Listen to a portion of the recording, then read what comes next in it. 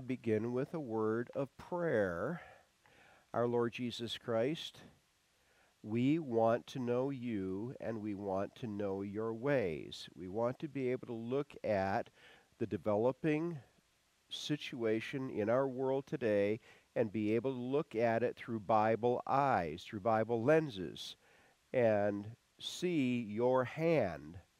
And we know that you are Lord of all things, and we ask that you would shepherd us through this material tonight, all to your praise. We ask this of you, good shepherd, good Rabbi Jesus. And all God's people said, amen. Okay, let me just give you a quick orientation.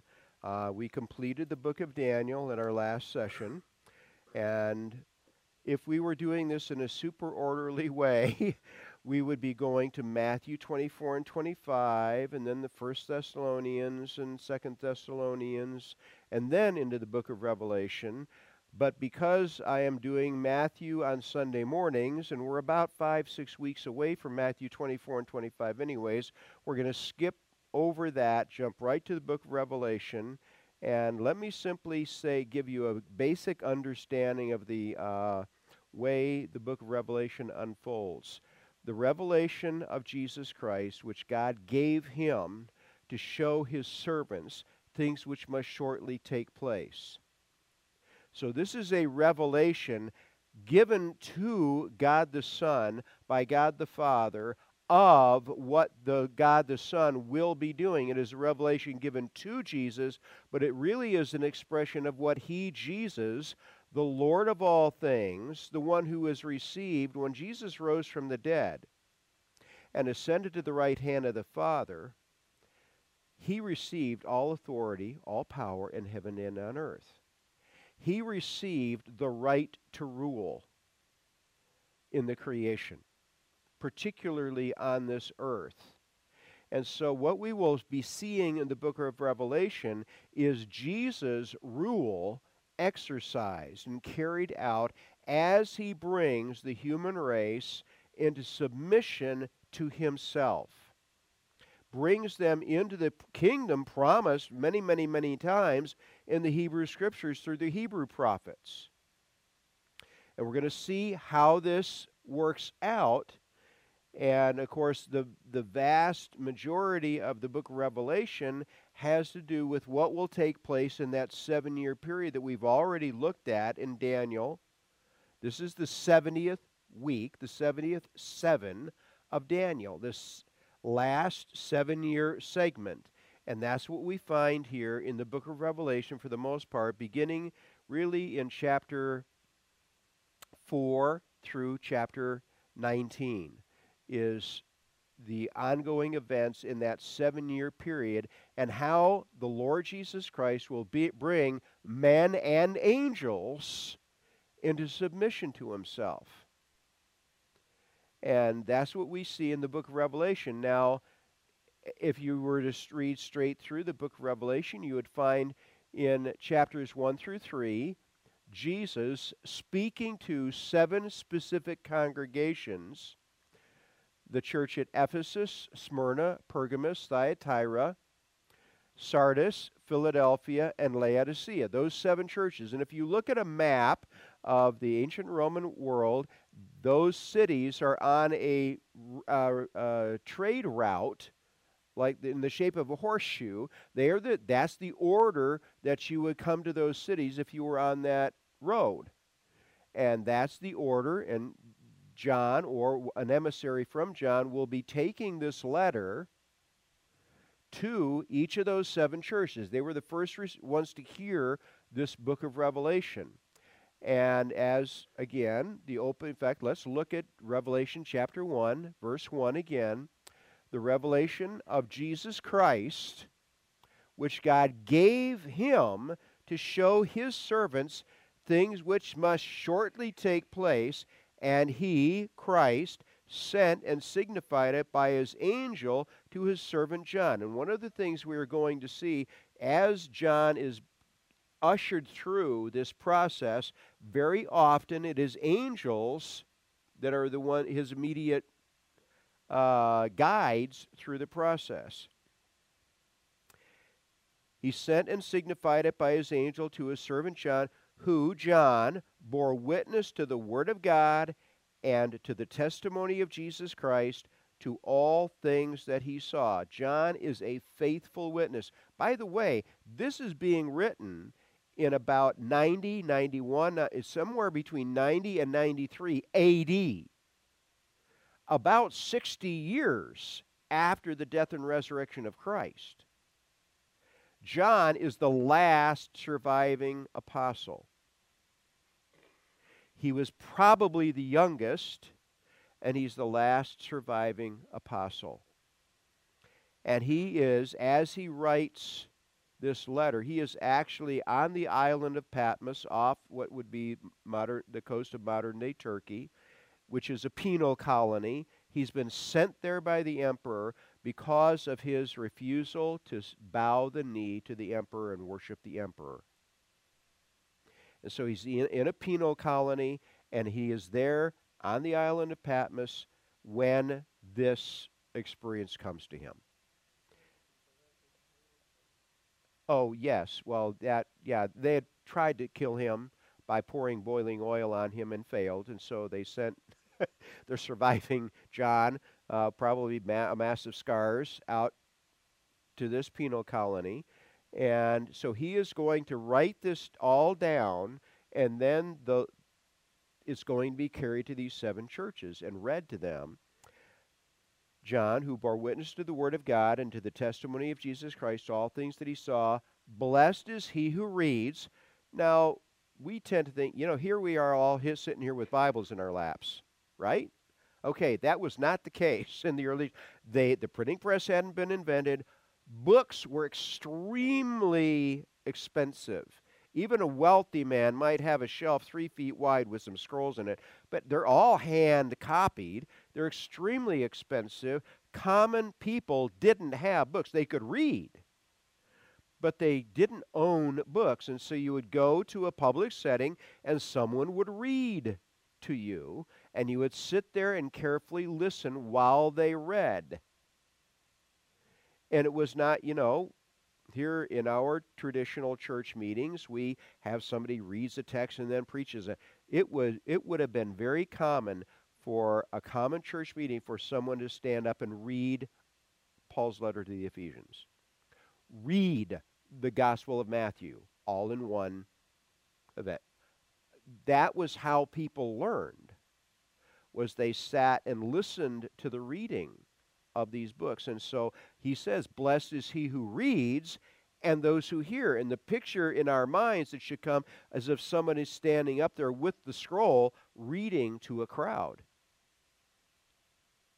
Blessed is he who reads and those who hear the words of this prophecy and keep those things which are written in it. It's not enough to hear it. You must keep it. You must obey what you hear. That's where the blessing comes from. And then John, in the balance of chapter 1, he gives glory to God and, grace to you from God the Father. And then he speaks of the Holy Spirit. Then he speaks of the Lord Jesus Christ in detail. And then he explains the vision that he had. Let me pick this up in chapter 1, verse 9. I, John, both your brother and companion in the tribulation and kingdom and patience of Jesus Christ. I have experienced tribulation, testing. I'm your companion in this. Kingdom, patience, that is the endurance of Jesus Christ, was on the island that is called Patmos for the word of God and for the testimony of Jesus Christ. Why am I here? Because I faithfully, loyally presented God's word and testimony. I was in the Spirit on the Lord's day, and I heard behind me a loud voice. Let me stop for just a moment here.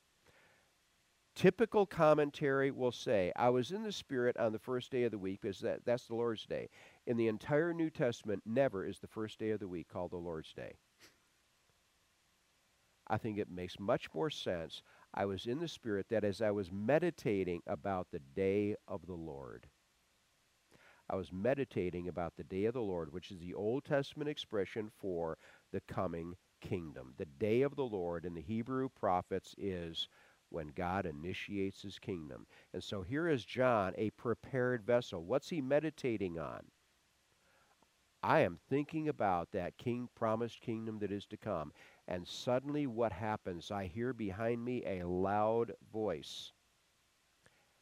I heard behind me a loud voice as of a trumpet saying, I am the Alpha and the Omega, the first and the last. And what you see, write in a book and send it to the 7 churches which are in Asia, to Ephesus, to Smyrna, to Pergamos, to Thyatira, to Sardis, to Philadelphia, and to Laodicea. And as I indicated, this is the order you would come to these cities and towns on the trade route. And each one of them has a congregation. Then I, John, turned to see the voice that spoke with me. And having turned, I saw 7 golden lampstands. And in the midst of the 7 lampstands, one like the Son of Man, their favorite term for Messiah, clothed with a garment down to the feet and girded about the chest with a golden band. This is priestly garments. In the Levitical priests, the high priest in particular, he wore this beautiful robe, and he had a band of gold, and it was actually gold thread woven through the fabric. But Jesus has a band of gold around his chest. Clothed with a garment down to the feet and girded about the chest with a golden band. His head and his hair were white like wool, as white as snow, and his eyes like a flame of fire. His feet were like fine brass, as if refined in a furnace. These feet are like he's been through the test. He's been tested. As if refined in a furnace, and his voice as the sound of many waters. He had in his right hand 7 stars. Out of his mouth went a sharp 2-edged sword, and his countenance was like the sun shining in its strength. I mean, I could hardly look at him. It was like looking straight into the sun. And when I saw him, I fell at his feet as dead. But he laid his right hand on me, saying to me, do not be afraid. I am the first and the last. I am he who lives and was dead, and behold, I am alive forevermore. Amen. And I have the keys of Hades and of death. Write the things which you have seen, which you've already seen just now, and the things which are, which occupies chapters 2 and 3, because Jesus is going to address the issues in these 7 churches, and the things which are, and the things which will take place after this. And that's chapter 4, verse 1 to the end. The mystery of the 7 stars which you saw in my right hand, and the 7 golden lampstands. The 7 stars are the angels of the 7 churches. Now, honestly, I'm not sure where to go with this. Some want to interpret this, well, the angels, well, that's the pastors. That's the church. I think that actually each congregation has an angel that has power and authority in the functioning of that congregation. The 7 stars, which are the angels of the 7 churches, and the 7 lampstands, which you saw, are the 7 churches. So here Jesus is standing in this, as John described him, but he's got 7 lamps of fire around him, and he holds the 7 stars in his right hand. The angels are the 7 stars, and the lamps are the 7 congregations that he will be addressing in chapters 2 and 3. And then so he says in chapter 2 verse 1, to the angel of the church at Ephesus write. And then he addresses the church at Ephesus, and on through chapter 3, these 7 churches. We are not going to go into the details of these chapters. Now, what I will probably do, please hold my feet to the fire on this because I forget things.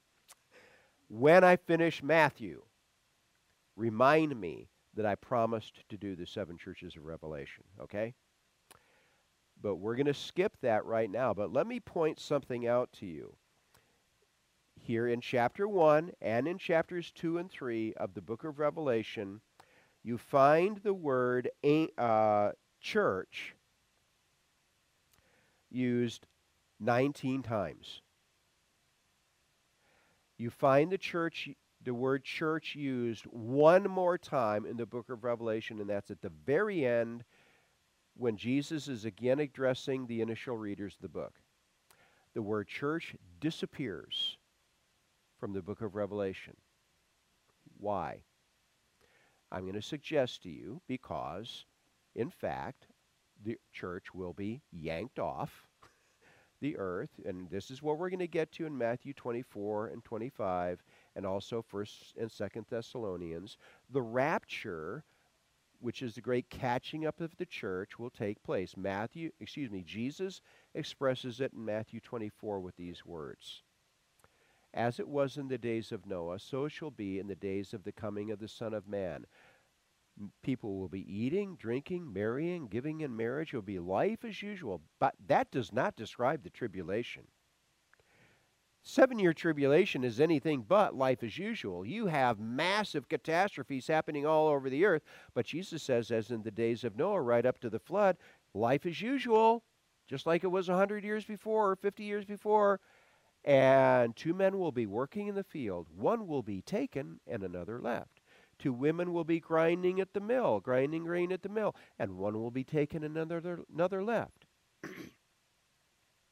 You need to be watchful because I'm coming as a thief. Burglars don't send you a postcard ahead of time saying, I'm going to show up at your house at 2 o'clock in the morning.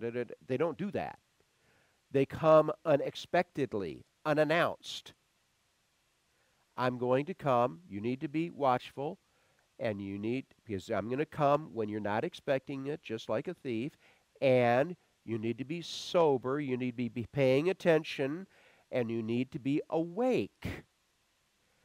The Apostle Paul, as we're going to see when we get to this, in 1 Thessalonians, says to the Thessalonians,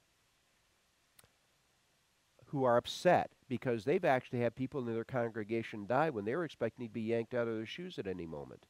And he said, either you weren't paying attention or I failed to mention in my prophetic seminar that when the rapture happens, people will be yanked out of their graves, not just out of their shoes. And we will meet the Lord, we will be caught up and meet the Lord in the air. That's where we get the word rapture. You don't find the word rapture in the Bible. But the word rapture is a Latin-based word meaning to be caught up. And Paul says in 1 Thessalonians 4, we will be caught up to meet the Lord in the air. Therefore, be watchful, because he's going to come like a thief, and you need to be awake. Exactly the same order that Jesus uses in Matthew 24, Paul repeats in 1 Thessalonians 4 and 5, and so on. So what's happening here? Revelation 2 and 3, you've got Jesus addressing these 7 churches, and he uses the word church, church, church, church, church 19 times. And then the word church disappears from the narrative until the very close when he's again addressing the initial readers. Why? Because the church has been caught up. And what also we're going to discover is that, and Paul discloses this to us in Romans, when Israel said, now, when the Jewish leadership were standing before Pilate, what did they say to him when he started to wash his hands? I don't want to have anything to do with this. I can't find any fault in this man. And the Jewish leadership and the crowd with them said, Let his blood be upon us and on our children. Big mistake. And what happened, and we're going to see this especially in Matthew's gospel, is, and Paul explains it in Romans 11, God took Israel as that body of redeemed people through whom he was presenting himself to the world. Let's say you're a Syrian and you want to know the God of Abraham. Where are you going to go to find out about him? I think I'll go to Jerusalem and find out about him. I think I'll ask some Jewish rabbi. I think I'll inquire with the Jews. But what did they do? By their betrayal of their own Messiah, they disqualified themselves for use by God. And God temporarily, Paul will tell us in Romans 11, he temporarily shelved Israel as the body of redeemed people through whom he was presenting himself to the world, and he created a new body of redeemed people called the church. Matthew, and again, Matthew's gospel is unique in this. Peter, on this rock, I will build my church. Matthew's gospel is the only gospel you find the word church. I will build my church. 2 chapters later, chapter 18. If you have a problem with a brother, and you go to him and he will not hear you, take it to the church. And if you will not hear them, the church should put him out. And then we find, just as we did today in the passage in Matthew 21, what does Jesus say to the Jewish leadership in the temple who will not heed him? This right and responsibility to be God's spokesman in this world is going to be taken away from you and given to another nation. Well, we're told by Paul in Ephesians 2 and 3 that God has created a new body of redeemed people called the church. This is the close of Ephesians 2. And he is the foundation of this new body of redeemed people is the apostles and prophets, meaning New Testament prophets, Christ himself being the chief cornerstone, and we are the edifice being built on top of this. And this was a secret, he says in chapter 3. This was a mystery. It was a secret. It's not anywhere in the Old Testament. It was totally a new thing. And that's what Paul talks about in Ephesians 2 and 3. We are this new nation, this new body of redeemed people through whom God is temporarily presenting himself to the world until we're yanked out of here. And what's he going to do? He's going to revive Israel, restore Israel to its place. And on day one of the tribulation, two men show up in the temple. Moses and Elijah. The very close of the, Elijah never died. Elijah was taken up in a whirlwind accompanied by a chariot to heaven. Moses did die, but his body was caught up to heaven. And who is it that appeared with Jesus on the Mount of Transfiguration before the apostles? Moses and Elijah. And these two witnesses will appear in the temple, and they will start calling down plagues and judgments on Israel and the surrounding nations, trying to drive Israel and the surrounding nations to repentance. And that's what we find. The church is gone. The church is taken up. This mystery body that is right now being used by God to disclose himself to the world is going to be taken out. Israel is going to be restored to its former place. And here is the representative of the law and the prophets. The supreme prophet of all prophets is Elijah. And they're going to be in the temple calling down plague, and nobody can touch them, as we will see as we go into the book of Revelation. They cannot be harmed for 3.5 years, no matter who comes against them. And so, this is what we find. Chapters 2 and 3 is Jesus addressing the church and their issues, these 7 churches. They're in Asia Minor. But we're going to jump right now to chapter 4, verse 1. After these things, after Jesus had addressed these 7 issues in these 7 churches, After these things I looked, and behold, a door standing open in heaven. And the first voice which I heard, well, the first voice that he heard was Jesus' voice in chapter 1. The first voice that I heard was like a trumpet. What was the voice of Jesus like in chapter 1? A trumpet. Was like a trumpet speaking with me, saying, Come up here, and I will show you things which must take place after this.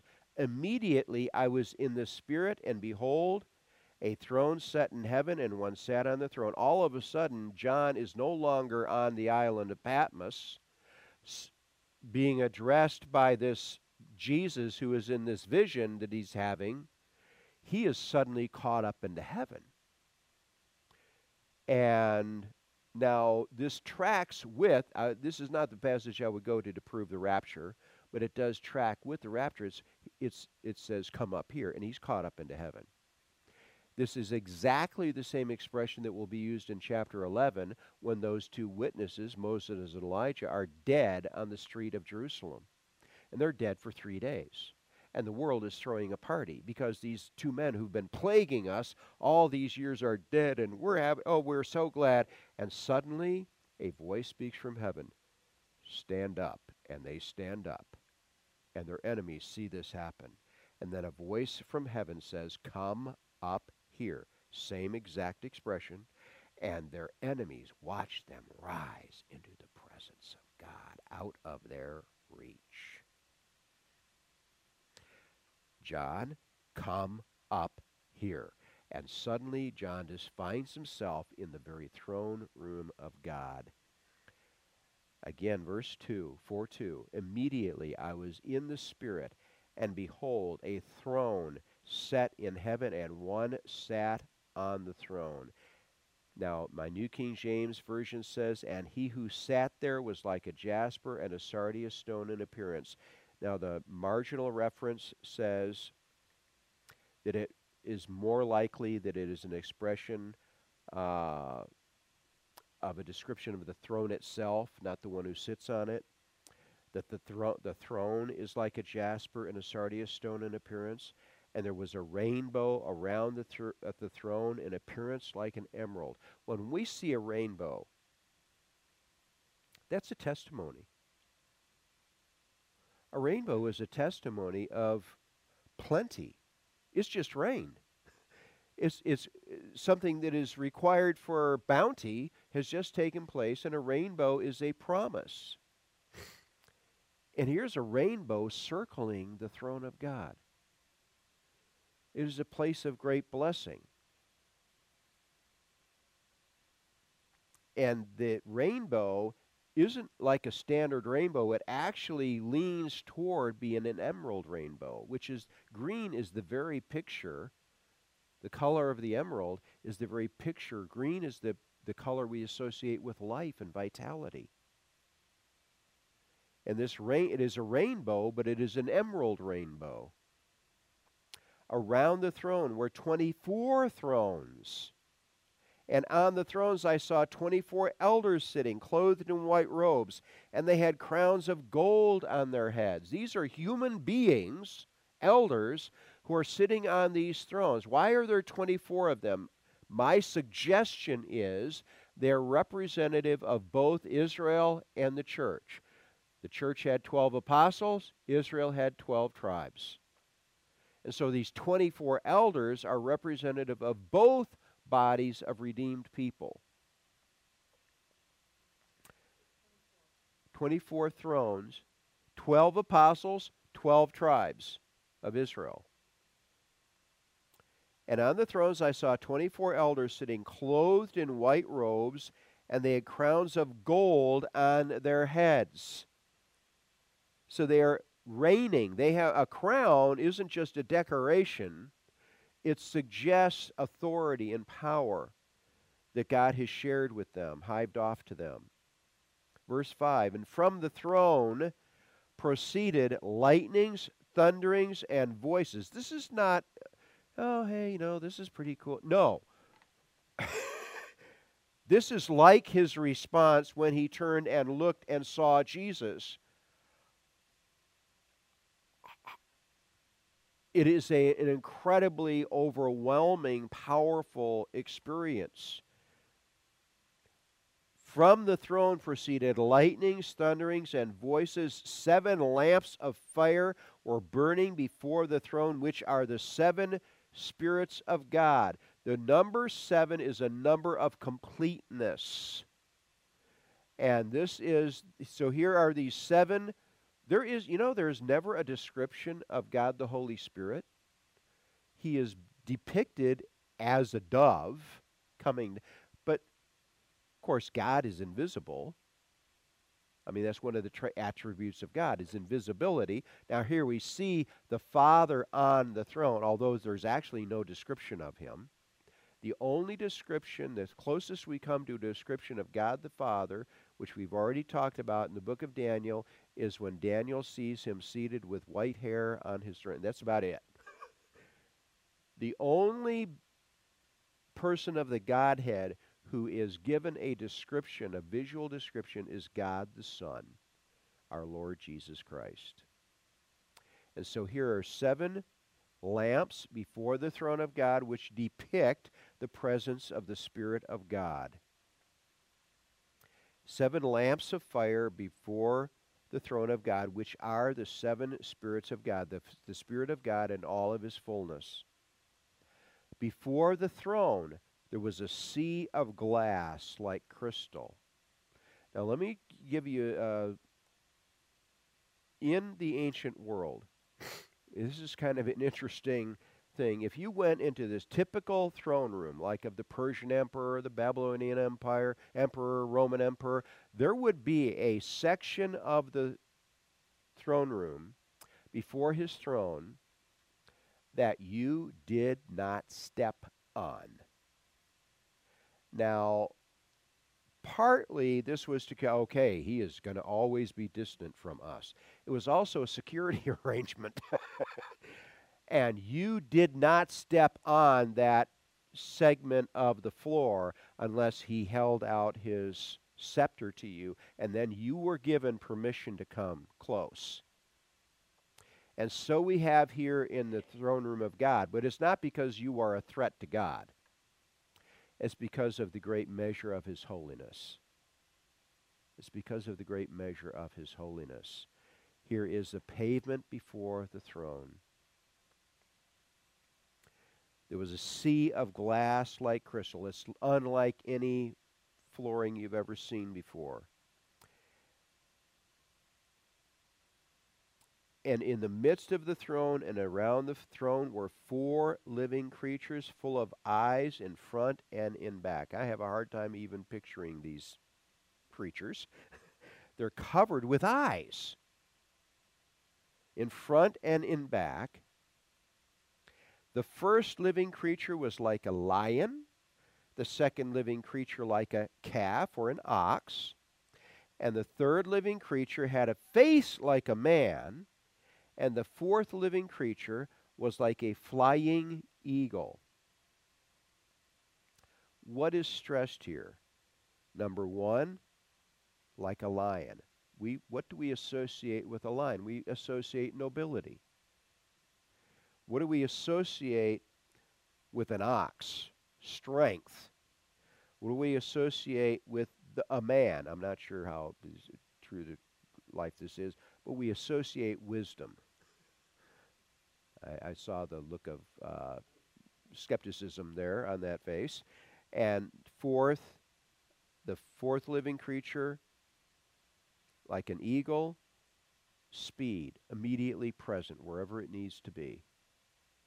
Interestingly, in church history, some old Bibles or New Testaments, they will take these 4 figures and they will associate them with the 4 Gospels. The Gospel of Matthew is the Lion of the tribe of Judah. The Gospel of Mark is the servant of the Lord. And you will see a lion face or figure on the first page of Matthew's Gospel. On the first page of Mark's Gospel, you will see that ox head. And Luke, the perfect man. And John, God. Messiah as God. Now, all of these Gospels contain those elements. But I'm just saying it's interesting that the early church picked up on those four figures and associated them with those four Gospels. And I'm not sure that that was illegitimate. I think there's a lot of legitimacy in that observation. But that's all it is an observation. Verse 8, the four living creatures, each having 6 wings, were full of eyes around and within, and they do not rest day or night, saying, Holy, holy, holy, Lord God Almighty, who was and is to come. Now, they never stop. They never stop. They never stop. And you know, if we were talking about a human king or a human emperor, we go, okay, enough is enough is enough. But not when it is the Creator God. You can never authentically finish the worship that belongs to Him. And so it can go on and on and on, and it never becomes redundant or tiresome because every bit of it is legitimate.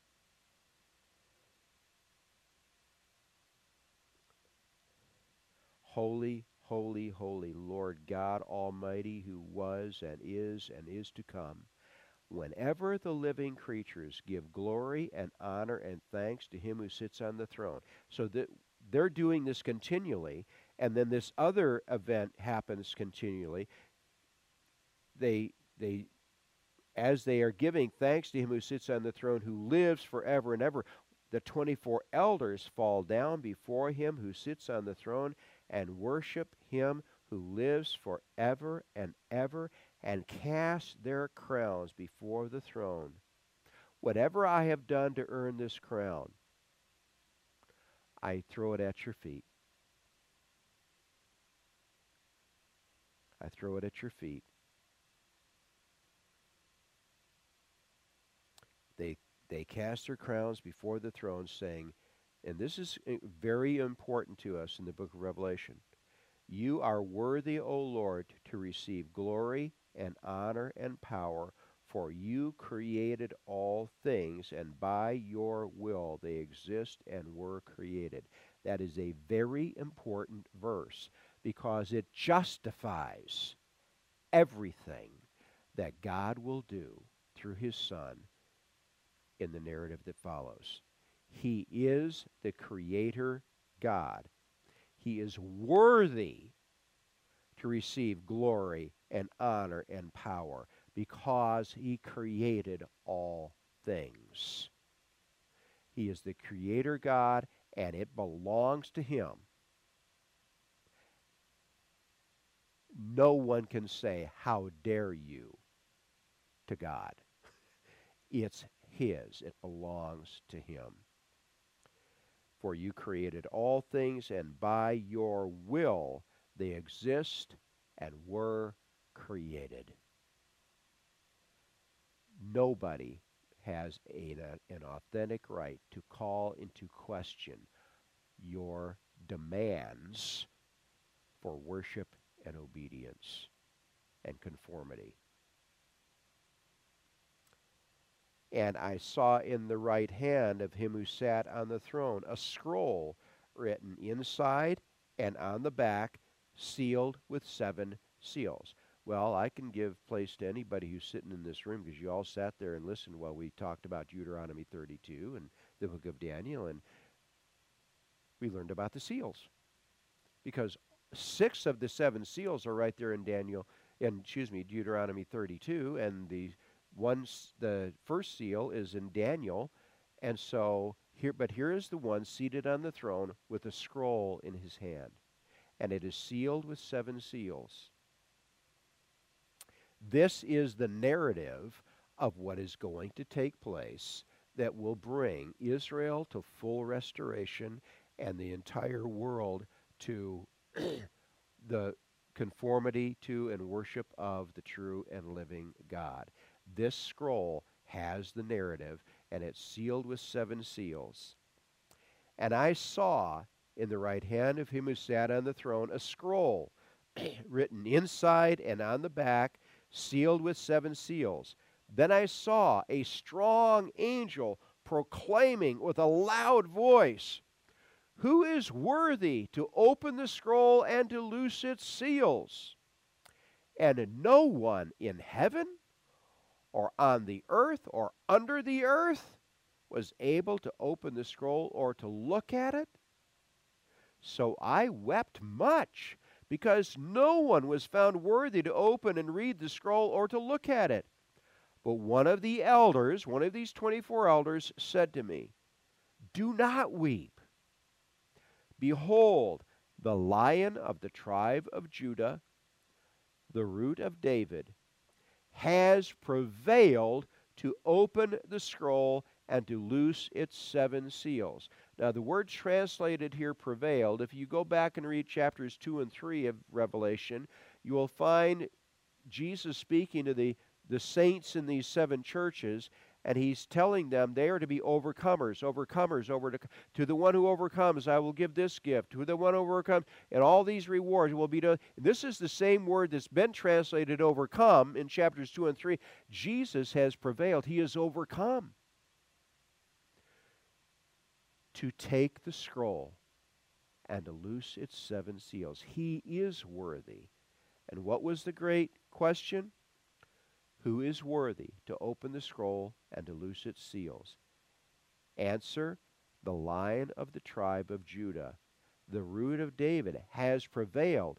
He has overcome every obstacle to qualify himself to open the scroll and to loose its 7 seals, to set in motion the events that will be fulfilled into a glorious kingdom, and lead us to a glorious kingdom. And I looked, and behold, in the midst of the throne and of the 4 living creatures, in the midst of the elders, stood a lamb, as though it had been slain, having 7 horns and 7 eyes. So, what did Jesus do? And it's right before our eyes. What did Jesus do to prevail, to overcome? What did he do? When God the Father sent the Son, as the Nicene Creed accurately says, Jesus Christ is true God of true God, true man of true man, joined together in one person. Jesus of Nazareth is not half man, half God. He's fully God, fully man, joined together in one person. He is undiminished deity and full humanity, joined together in one person. And what did he do? He laid aside what he had a right to as God the Son, became a servant, obeying the Father's command, but also coming and serving our needs. He accomplished for us what none of us could have accomplished for ourselves. We are fallen, sinful descendants of Adam and Eve. We cannot fix that problem. If that problem is going to be fixed, if God's holiness is going to be satisfied, then there's only one who can satisfy that. And that is God the Son becoming fully a man. Not only becoming the son of the carpenter. Now he's not living in a palace. He's living in the carpenter's house in Nazareth. Humble beginning. "Who is this Galilean?" said the Jewish leadership. He comes in humility, and then he goes to the cross. The Father sends him to the cross, where he pays sin's penalty for us. He does. It would take us an eternity in the lake of fire to pay, and eternity never ends, to pay our sin bill. Because of the nature of who Jesus is, and the illustration I use is you take a balance scale, and you put the entire human race on one side of that balance scale, and it goes thunk. but you put Jesus of Nazareth, God the Son become flesh, on the other side of that balance scale because of the great value of his person. Thunk. His value, the value of him, is actually greater than the value of the entire human race. And so he can go to the cross and pay sin's penalty for the entire human race. He goes to the cross. My God, why have you forsaken me? That's not a question that is asked because he doesn't know. It is an expression of his deep pain and grief as for the first time in all of humanity, God the Father turns away from God the Son and pours out on him. Pours out on him all of the lake of fire, pain that is due to the entire human race for an eternity. Because of the nature of Jesus' person, he is able to bear that consequence in a few hours period of time on the cross until of the 7 statements Jesus makes from the cross, number 6 is tetelestai, paid in full.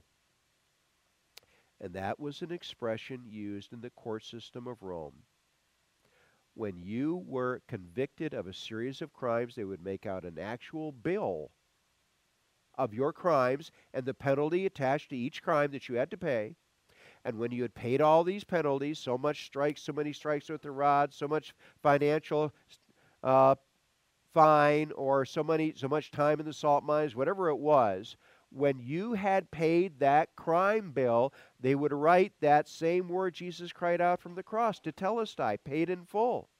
Across that, they would roll up that scroll and hand it to you so you could take it home and nail it to your front door so that you couldn't be harassed by your neighbors. Hey, you know, that guy Tom, he's supposed to be in the salt mines. And Tom could take them by the hand and say, and lead them to his house and say, no, you're talking about that crime paid in full. Go away. The Apostle Paul in Colossians chapter 2 says, God has taken our crime bill, verses 13 and 14. He's taken our crime bill and he nailed it to the cross. And so we can come before God and say, in confidence, Christ paid sin's penalty for me, completely and utterly, so that all I have to do, if I'm the criminal in the court, being discharged from the salt mine, they would write tetelestai across it, roll it up, and hand it to me so I could take it home. Well, what if I don't believe it?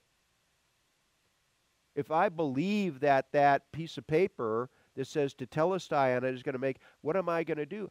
I'm going to have enough faith to reach out my hand and take that scroll and take it home and nail it to my front door.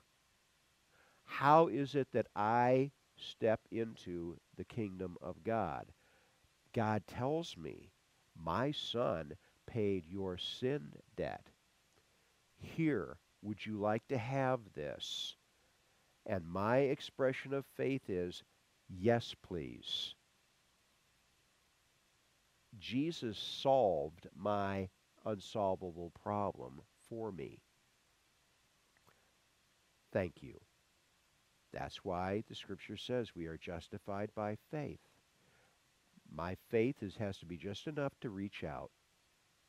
And then he puts into my hand, into my heart, he accredits to my heavenly record, okay, he's good. He's now welcome into my presence.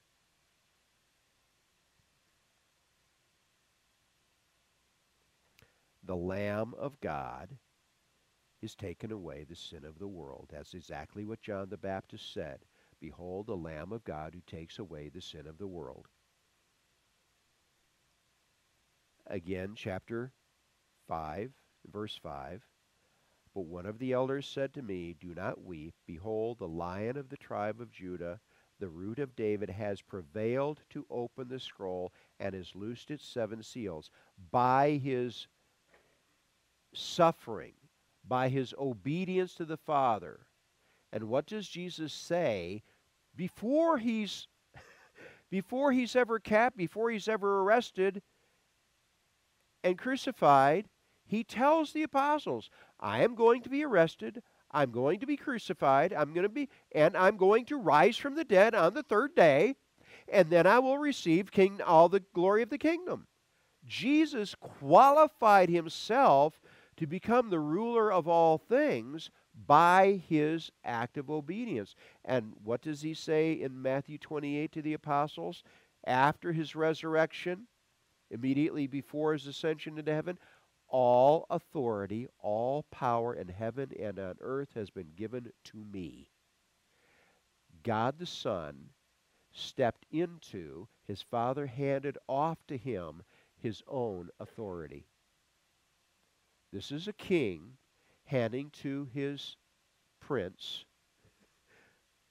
okay, I'm handing the task of the day-to-day running of the empire to you. And that's what Jesus qualified himself for by his submission to the Father's will that carried him through the cross, through the tomb, and out again. Do not weep. Behold, the Lion of the tribe of Judah, the Root of David, has prevailed to open the scroll and to loose its 7 seals. And I looked, and behold, in the midst of the throne and of the 4 living creatures, in the midst of the elders, stood a lamb as though it had been slain, having 7 horns, perfect power. Again, the number 7 is a number of completeness, and a horn is a figure of power. Having 7 horns, perfect power. 7 eyes, complete awareness. This is omnipotence, omniscience. Nothing is hidden from his eyes. The flight of every molecule is in his awareness, which are and the 7 eyes, which are the 7 spirits of God. All of the attributes that we would attribute to God the Holy Spirit are upon the Lord Jesus. There is no distinction, by the way. The person of God the Father, the person of God the Son, we have a God who is 3 persons. And there is no distinction as far as the nature of their makeup, how they are constituted. There is a distinction in the roles they fill, but not in the nature of their persons. A lamb who has been slain, having 7 horns, 7 eyes, which are the 7 spirits of God sent out into all the earth. Then he, the Lamb, came and took the scroll from the right hand of him who sat on the throne. He took it. Now, not that the Father didn't willingly give it up to him, he certainly did. But it's interesting, that expression, he took it. Why? Because he had prevailed. He'd earned it. If you've earned your paycheck, you don't come up to your boss at the end, when it's payday and say, oh, may I please have my paycheck? No, you just hold out your hand and he puts it in there. You earned it. Jesus earned the scroll. That's going to contrast, by the way, when we get into chapter 6, because the first seal is the white horse rider who is given a kingdom. That's a contrast. Verse 8. Now when he had taken the scroll, the 4 living creatures and the 24 elders fell down before the Lamb, just as they had fallen down before God the Father on the throne. They fell down before the Lamb, each having a harp and golden bowls full of incense, which are the prayers of the saints. And they sang a new song, saying, You are worthy to take the scroll and to open its seals, for you were slain, and have redeemed us to God by your blood out of every tribe and tongue and people and nation, and have made us kings and priests to our God, and we shall reign on the earth. Look at that. We can't charge truth. You are worthy. You have redeemed us to God by your blood out of every tribe, tongue, and people and nation. One of the traits of the human race is every nation, every ethnicity wants to find the people that are less than them. And yet, here is out of every nation, tribe, tongue, and people, you have redeemed us. Jesus Christ paid the penalty for the sin of every member of the human race. We all bear the image of, we were created in the image of God. And He has redeemed every single one. This whole idea of racism or that is so repugnant to what the Scripture says. It really is offensive.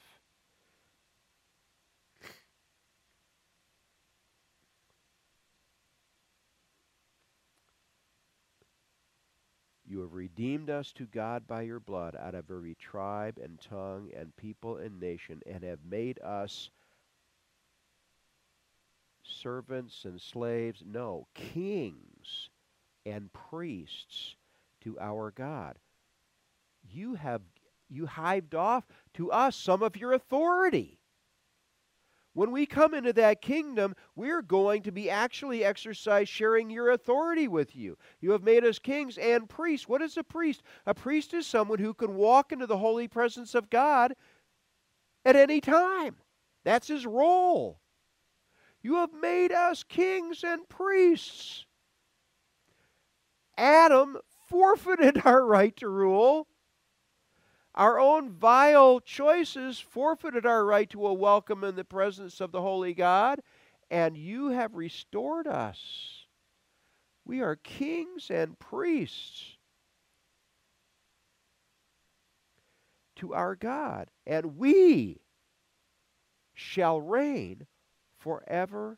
We shall reign on the earth. Then I looked and heard the voice of many angels around the throne, the living creatures and the elders, and the number of them was 10,000 times 10,000 and thousands of thousands. Can I communicate? It's uncountable.